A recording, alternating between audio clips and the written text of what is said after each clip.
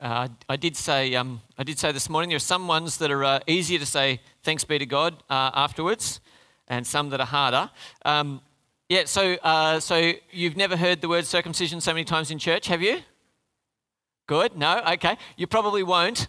Again, it's certainly there in that passage. I said to the guys this morning, we're not going to major on that, so that's not the most important thing. But if I don't say that, we'll all be thinking it. That's okay. So it is the sign of the covenant. That's important. But we're going to see tonight that it's not the most important piece of information in this passage, and I hope to bring that to you now. So how about I ask God to help us and to give us some focus that we might be able to think about God being on mission in the Old Testament. So let's pray. Heavenly Father, thank you so much for this word that you've preserved for us. I pray tonight we might listen well, give us energy to focus and pay attention. We pray, Father, that by your Holy Spirit, you take these words, take my words, apply them to our hearts, Father, so that we might be changed to be more like Jesus. We ask this in his name. Amen.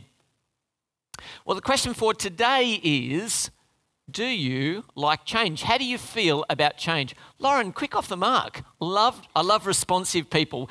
I can see quite a lot from up here, and it's great to see Lauren just straight away, arms folded, nuh-uh. No, I do not like change. Does anyone here actually like change? Put your hand up. Ali, yes. Peter, yes. Okay, you guys as well. Okay, and great. And you like it too, Owen. Okay. Does anyone not like change? We fear change. Yeah, that's good. Okay, great.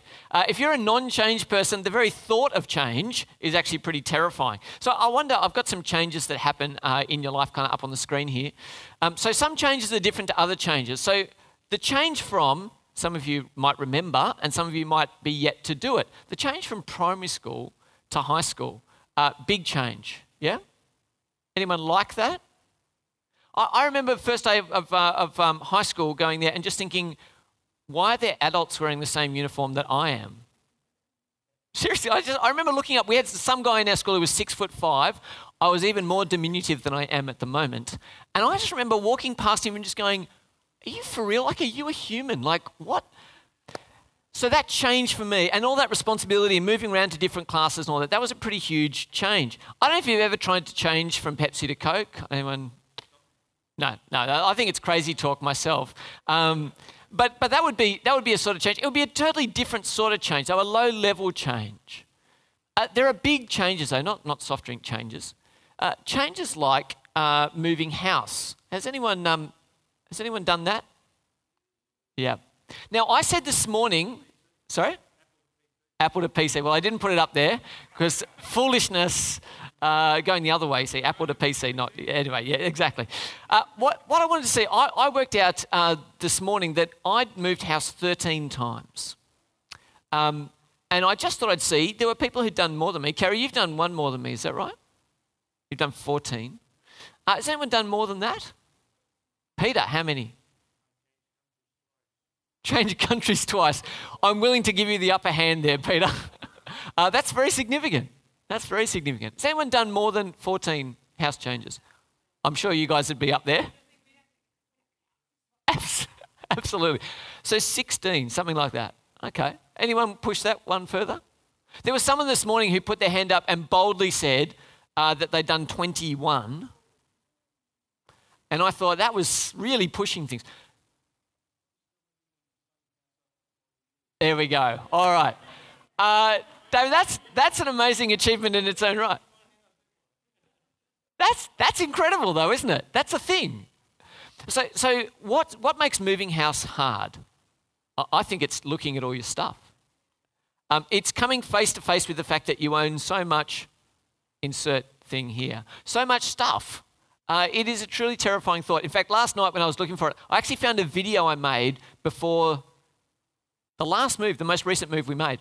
And what I did was I actually got my phone out and I walked around the house looking at all the boxes in the different rooms. And I said to myself on the video, I should have shown it. It's actually not that exciting. But I said in the video, I said, remember how much rubbish you have. Don't move this much ever again. I just think it's a terrifying thought. So whether you like change, particularly this sort of change, or whether you hate change, tonight we're going to consider God's invitation to change. So I think God calls us to change, to find change in our life, whether it's moving house or not. But we're going to think about the invitation that God has for us by looking at someone who was called to move house. So we're looking at that tonight. As we do that, we're part of this series called On Mission with God in the Old Testament.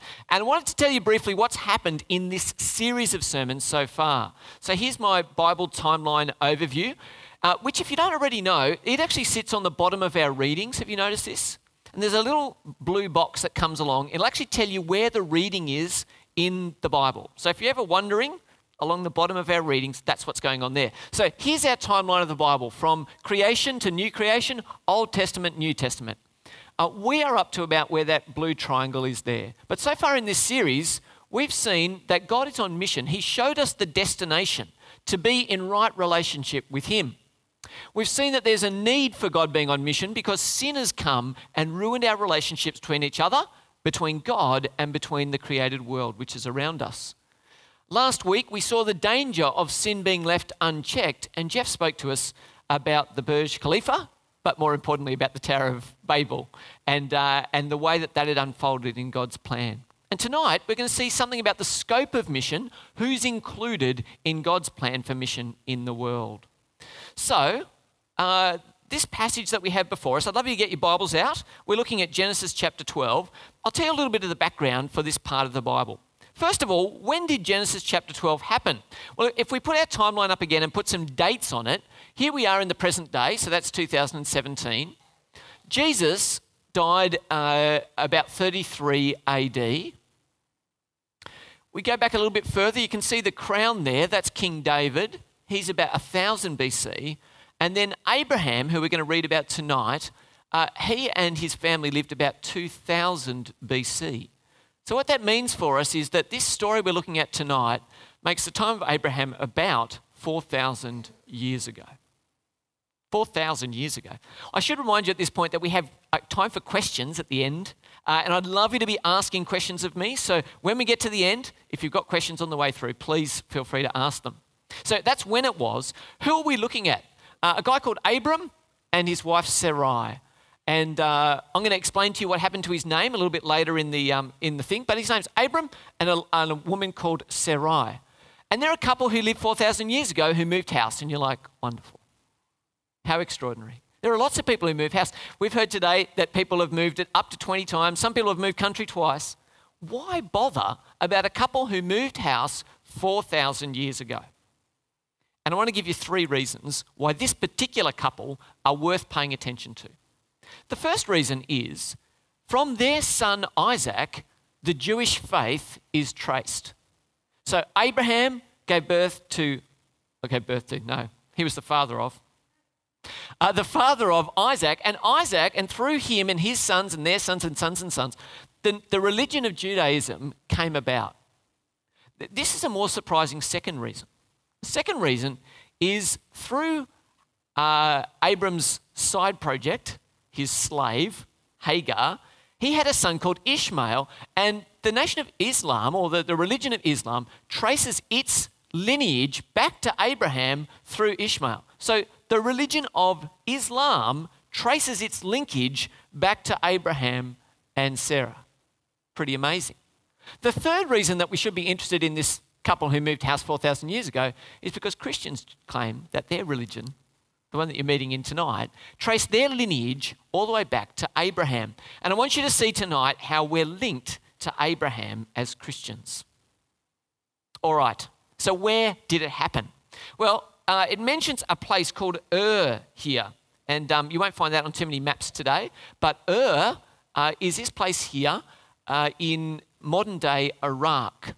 And Abraham and his family travel up to a place called Haran, which is in southeastern Turkey, and then down to the Promised Land, to a place called Bethel, and then that's Jerusalem, just so you know where it is. So come in a little bit closer, and the first part of the journey was to Haran, and the second part of the journey was to Bethel.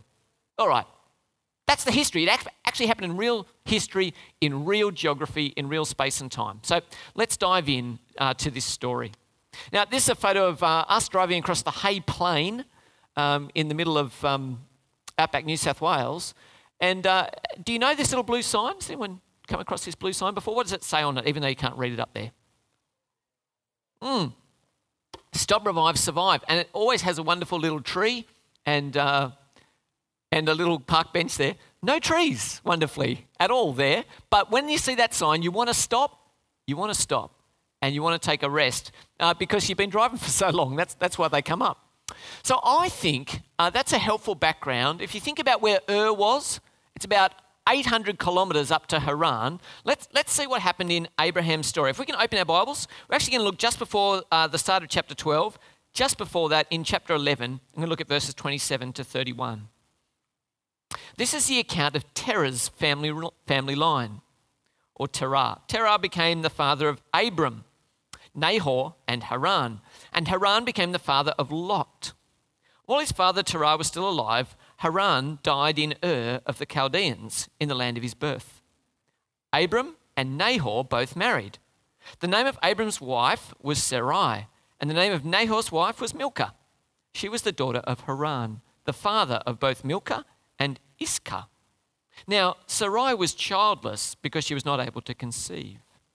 Terah took his son Abram, his grandson Lot, son of Haran, and his daughter-in-law Sarai, the wife of his son Abram. And together they set out from Ur of the Chaldeans to go to Canaan. But when they came to Haran, they settled there. Full stop. And you're like, okay, so many names. Who are these people? Why does this matter? Here's the point. Abram actually left Ur to get to Haran with his dad. And the whole family had already moved half of the way to the promised land before God spoke to Abram. So I guess the question we could ask is, they settled down. They found a place in Haran that they could stop and chill out. What would it take to get you moving again? If you think about your house right now, what would it take to make you move from where you are right now? Does anyone want to move? Unless you're in a dodgy rental. A cheaper mortgage might make you move. Yeah, that's a good point. But basically, once you're settled, do you want to move? I don't want to move again. I don't want to move anytime soon. In fact, if I never have to move again, that'd be brilliant. I know that's unlikely, but I don't want to move anytime soon. So what would it take to get you moving again? Well, let's look at Abram. He did actually move again. That's just him departing on a ship. Not true. But he did get moving again. Have a look what it took to get him moving. Have a look, 1132. Terah lived 205 years. That's a long time, let's all note. And he died in Haran. The Lord God said to Abram, "Go from your country, your people, your father's household to the land I will show you." So here's what it took to move Abraham. It takes his dad's death and a visit from God himself for Abram to leave. All right? His dad has to die. I assume he's there, settled in his house with his family, and while his dad's still alive, he thinks there's no need to do anything. I don't want to change anything. But then God appears and says to him, "I want you to leave, and I want you to go to the place that I'm going to show you." So he wasn't likely to leave anytime soon, but his dad's death and the call of God changed everything for Abram. I want you to see these verses, chapter 12, verses 1 to 3, are some of the most famous verses in the Old Testament. So you can circle them in your Bible if you'd like to. If it's our Bible, you can still circle it, but do it neatly. How's that sound? And if it's on your phone, make a circling motion on your phone. Very good. Okay, so here's what I want you to see. I want you to see what he's leaving behind. What is it that Abram has to leave behind? And then I want you to see how God matches his loss with God's provision. Okay? So have a look what he's leaving behind. It says in chapter 12, verse 1, "Go from your country, your people, your father's household to the land I will show you." So first of all, he's called to leave his country. I think that's bound up with his identity. And Peter, if you've moved twice, you'll know something about that. Then he's asked to leave his people. And I think that's his culture, the people that he's familiar with. And then he's asked to leave his father's household, which is his family.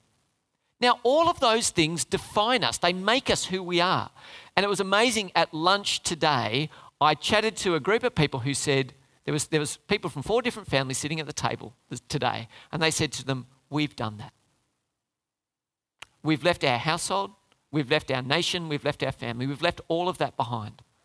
Interestingly enough, their testimony was, in each case, all 4 families said, "God has been faithful. So here's how God was faithful to Abraham. Here's what he said to him. He said, I want you to look forward to the fact that I will give you land. He says, go to the land I will show you.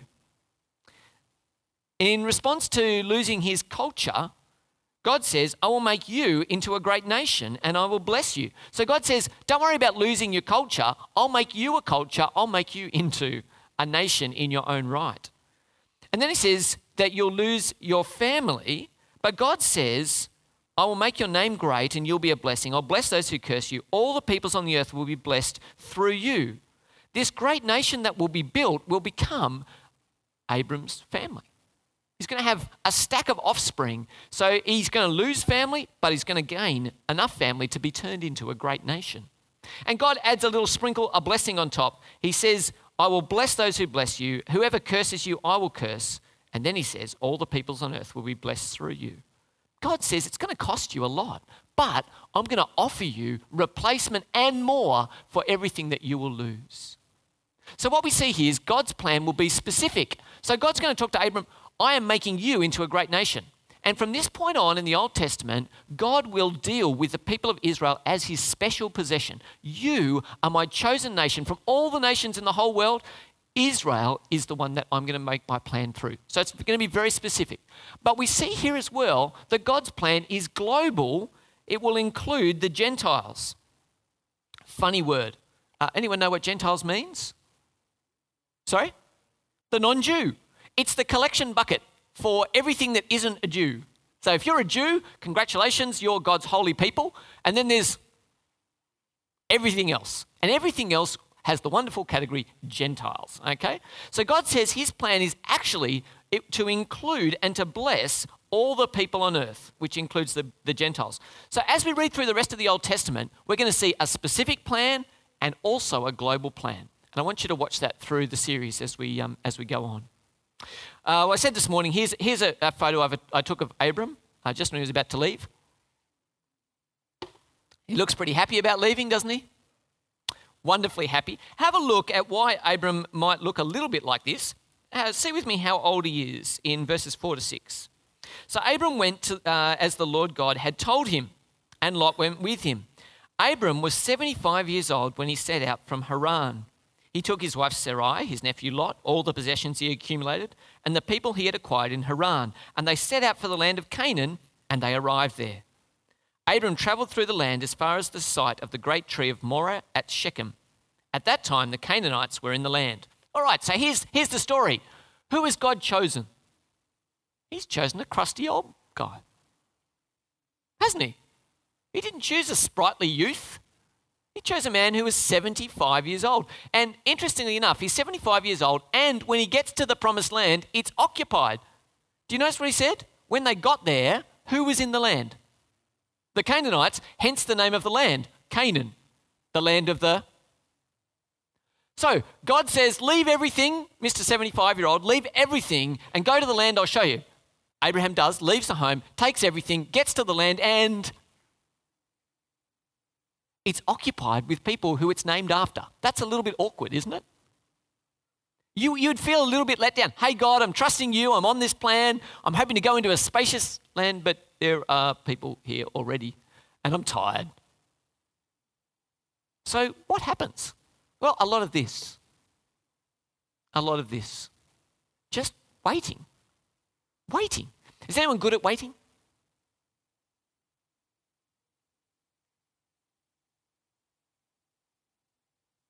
I thought I'd make it awkward and you're going, can you speak soon? We hate waiting, don't we? We hate waiting. Have a look at how long Abram had to wait. Go to chapter 17. And I want you, kids, you're paying attention, I know. I want you to tell me how many years he was waiting from the last time. Do you remember how old he was when he entered the promised land? No, he was not 900, but that's a good guess. How old was he? Not 39. Yes? Decky? 75 is the correct answer. Play on for the car. Very good. Okay. So what we're going to see here, I want you to do the maths, how old he is. Chapter 17 and verse 1. When Abram was 99 years old, the Lord appeared to him and said, I am God Almighty. Walk before me faithfully and be blameless. Then I'll make my covenant between me and you and will greatly increase your numbers. Abram fell face down. And God said to him, "As for me, this is my covenant with you. You will be the father of many nations. No longer will you be called Abram, for your name will be Abraham. For I have made you to be a father of many nations. I will make you very fruitful. I will make nations of you, and kings will come from you. I will establish my covenant as an everlasting covenant between me and you and your descendants after you for the generations to come, to be your God and the God of your descendants after you. The whole land of Canaan, where you now reside as a foreigner, I will give as an everlasting possession to you and your descendants after you, and I will be their God." Here's what happens. How long has he been waiting for? Someone can do the maths, come on. 24 years, thanks Darren, you're exactly right. It's been 24 years of waiting. 24 years. Is anyone 24 here? Lauren is 24, fantastic. Is anyone around in their 20s? You guys are, yeah. Thank you, Brent. Are you still in your 20s? How old are you, mate? Sorry? 20, okay. How long's it been for you, those 20 years? About my whole lifetime. Very good. Okay, excellent. Thanks, mate. Here's the thing. Look at this strapping young man. It's 20 years. That's a long time. That's a long time to be waiting. And all the time, what's ringing in his ears is God's promise, you're going to be a great nation. You're going to take over the land. And he's there going, all I'm doing is getting more arthritis. I haven't got one kid yet, and you're telling me I'm going to make nations? It's getting more and more unlikely every day. That's what he's thinking. So it's been 24 years of waiting, but God calls him to obey. Walk before me and be blameless is what he says. That's what I want you to do. Walk before me and be blameless. Gee, there's your take home. What's God looking for? Walk before me and be blameless. But God amazingly takes the initiative and he tells him what he is going to do. God says, I will reiterate the covenant to you. I will do this. I will do this. I will do this. He says it again and again to Abraham. And you'll notice that he changed his name. You'll also notice how honest the Bible is. Have a look at verse 17 of chapter 17. Abraham was a very faithful man, and this is what he did. He fell face down. He laughed to himself and said, will a son be born to a man 100 years old? Will Sarah bear a child at the age of 90? It's unlikely, isn't it? Have you seen a 100-year-old person? They're not really in the childbearing age of their life. It's not looking very promising. So here we are.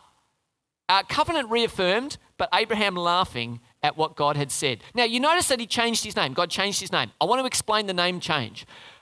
Here is God's name in the Old Testament in Hebrew. Can you see this up here? Okay, it reads this way, Yod-Heh-Vav-Heh, which we say as Yahweh. Can you say that? Oh, that was very convincing. Can you say that?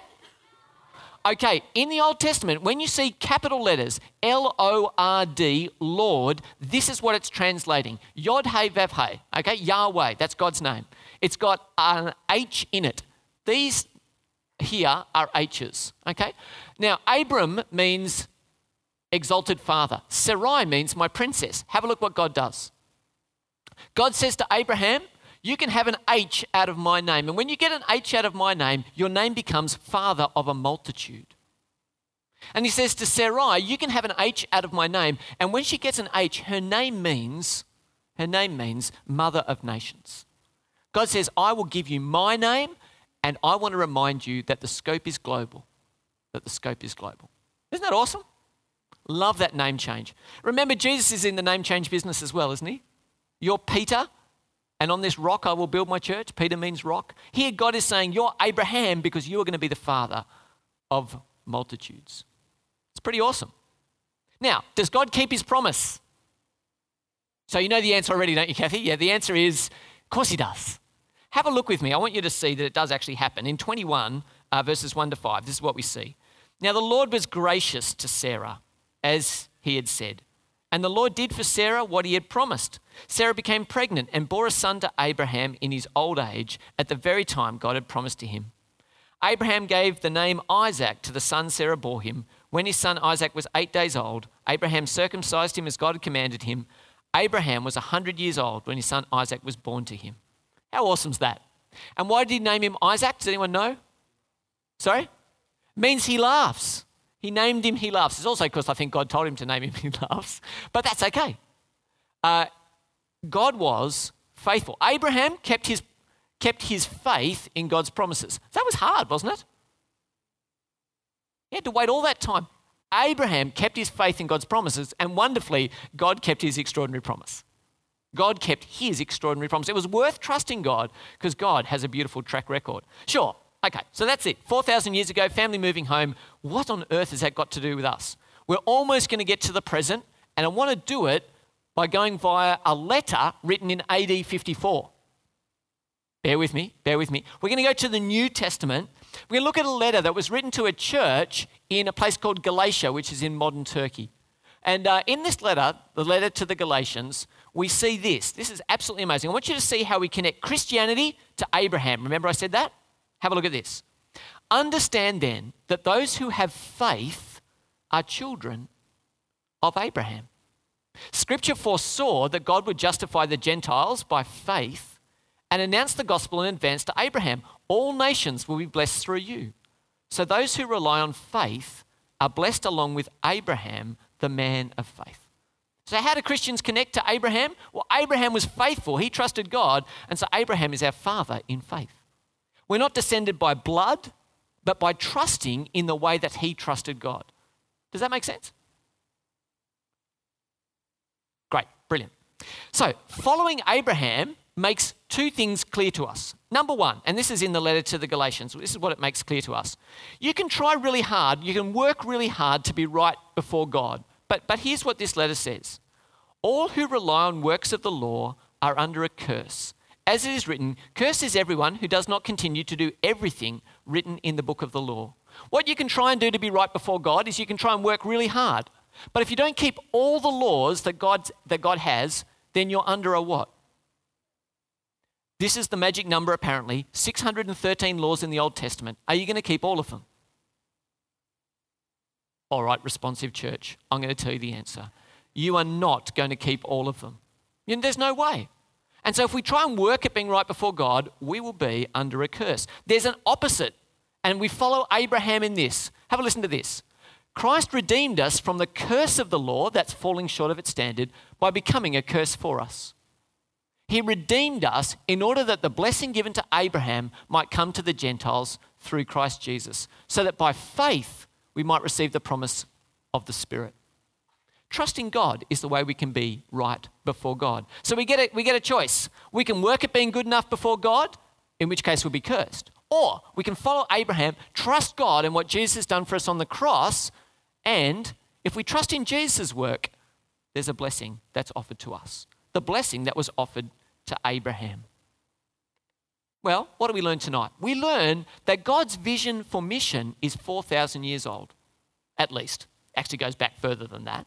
But God's mission vision is 4,000 years old and it's global. It includes every nation on the face of the earth.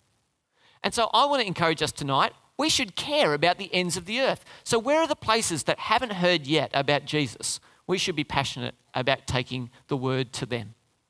But before we go overseas, can I encourage you to get started on the ends of the earth, which are in Oran Park, which some people think is the ends of the earth? So join God at the ends in Oran Park. We should be people who take this good news of Jesus to our little part of the world right here in Oran Park. Well, most of us have moved recently. Did anyone move in the last 5 years? Except for David. I think we all probably have, haven't we? So I want to encourage you, if you moved recently, that was pretty painful, but I want to encourage you to move again. Move again into God's plan. Some of you here tonight might need to move to get into trusting Jesus like Abraham did. Some of you need to move to take the message into God's world. All of us should get aboard Abram's removal company called Trust and Obey Removals, which has a global reach. I'm going to pray for us that we might follow our father Abraham in trusting God with all of our hearts. Let's pray.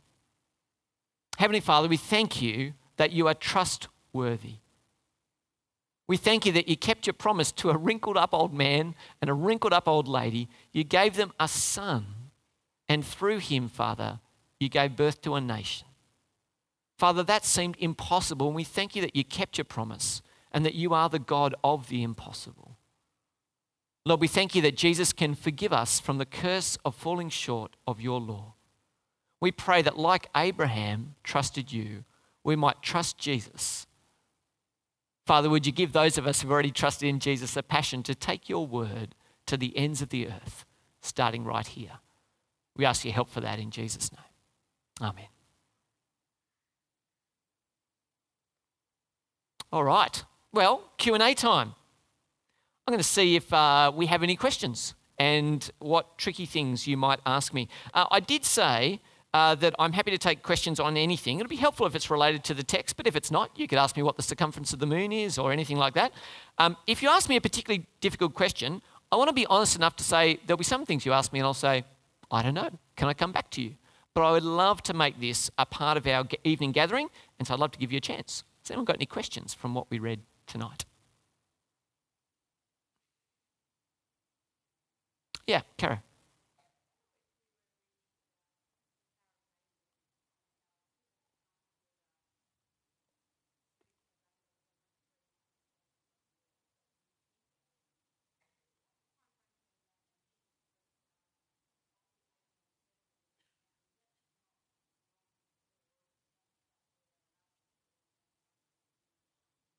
Yeah, very good. I'm not sure if you all heard the question. Tower of Babel last week, this week, Abraham. What's the time gap between the two? Would have been super handy if I had that number convenient. I can't think of it off the top of my head, but I'll chase that down. Sorry? 400 to 500 years. Thanks, Jeff. The second question was, hasn't he done something wrong by settling down, given that God scattered the people out after the Tower of Babel? I think the answer to that question is probably not, because they were in Ur of the Chaldeans, which was a pretty far distance away from where they had originally started. Oh, actually, not too far away, was it? The Tower of Babel wasn't too far away. Yeah, Babylon to Ur is probably a couple of 100k, maybe, not very far. Maybe they could be in trouble for settling down, Caro. That's a helpful thought. But there were other cities like Haran around the place, and so the estimate would be the world is still being filled by some people. And I don't think God's intention was that you never have a home, that you're always in the caravan on the road, but it was that you're not allowed to clump together and fulfill his plan to fill the earth. So, yeah, good question though. Thank you. Yeah, Ali.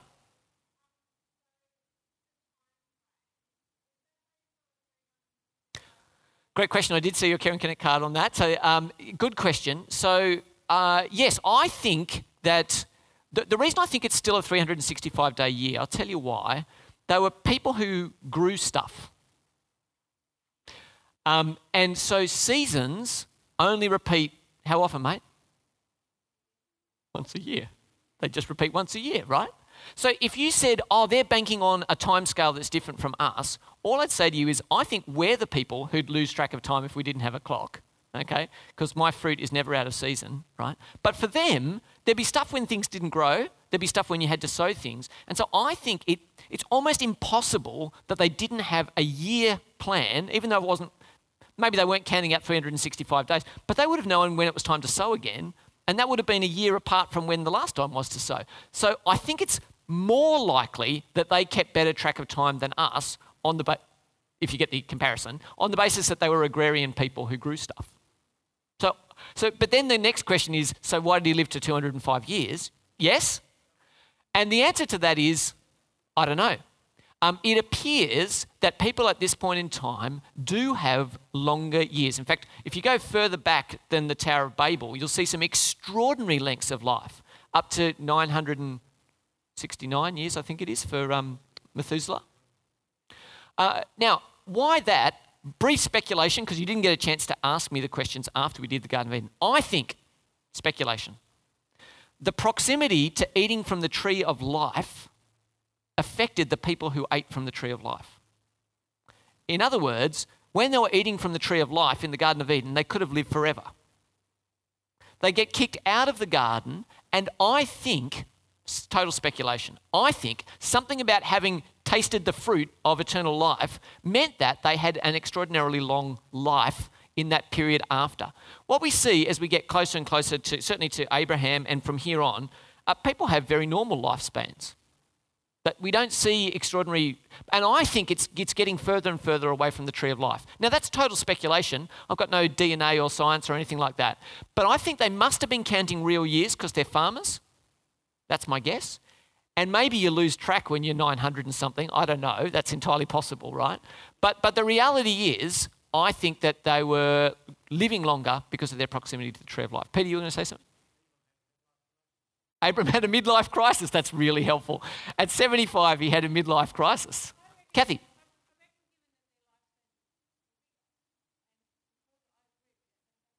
Hmm. Hmm.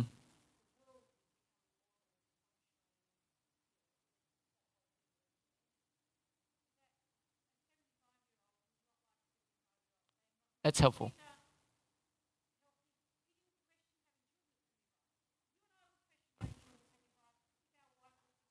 Yes. Absolutely.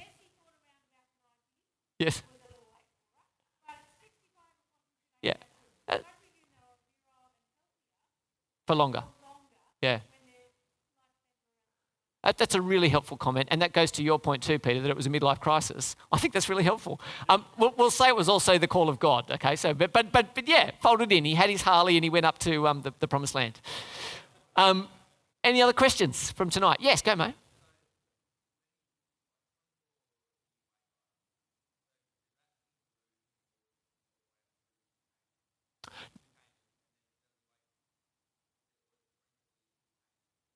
Yeah. So he's in the Promised Land after chapter 12. So he's in chapter 12 at 75, and then he's in the Promised Land from the end of chapter 12, verse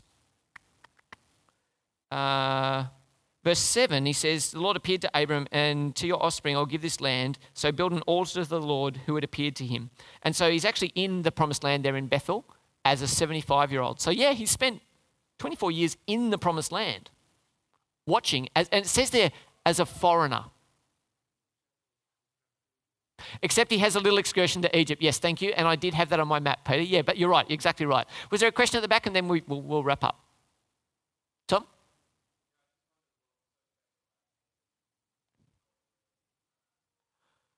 What an exceptional question, Tom. Why is the Promised Land in Canaan? I honestly can't tell you, other than it appears God's focus here is, well, it's very interesting. Will we completely derail the thing? We will. Basically, let me just tell you, the way it works is we've got a map. You've got Iraq going down there. You've got a big fat desert here. You've got Israel here, Turkey up here. You with me on the map? And then we've got Egypt down here. Okay? The most powerful kingdoms of the world were along these rivers here. Okay? That was where they initially grew up, the powerful kingdoms. There was also a powerful kingdom down here in Egypt. What happened for thousands of years was that trade would travel up through Israel and down into the Fertile Crescent over here. Okay? This body of land here, where Israel is the most traveled part of the whole of the ancient world, essentially. Okay? And I think God puts his people there to impact, guess what? The whole world.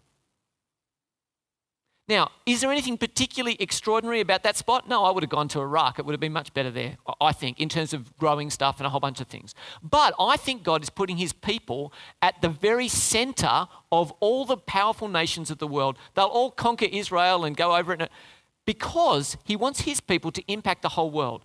And amazingly, when the Romans connect all the world, there are roads that run from there all the way around and back up to Rome. There's a connection there so that point in the world will actually be able to connect with every other point in the world when God chooses time. So, long answer to your question. I don't know what's so special about Israel, but God chose it strategically, I believe, because his intent was to impact the ancient world. Is that cool? All right, I'm going to finish question time there. We're getting the hang of it. Great. You'll enjoy it more and more as we get onto it. I think it's really enjoyable. Thank you. Can I hand back to Michelle, who will tell you what's next and remind us about dinner afterwards, I suspect.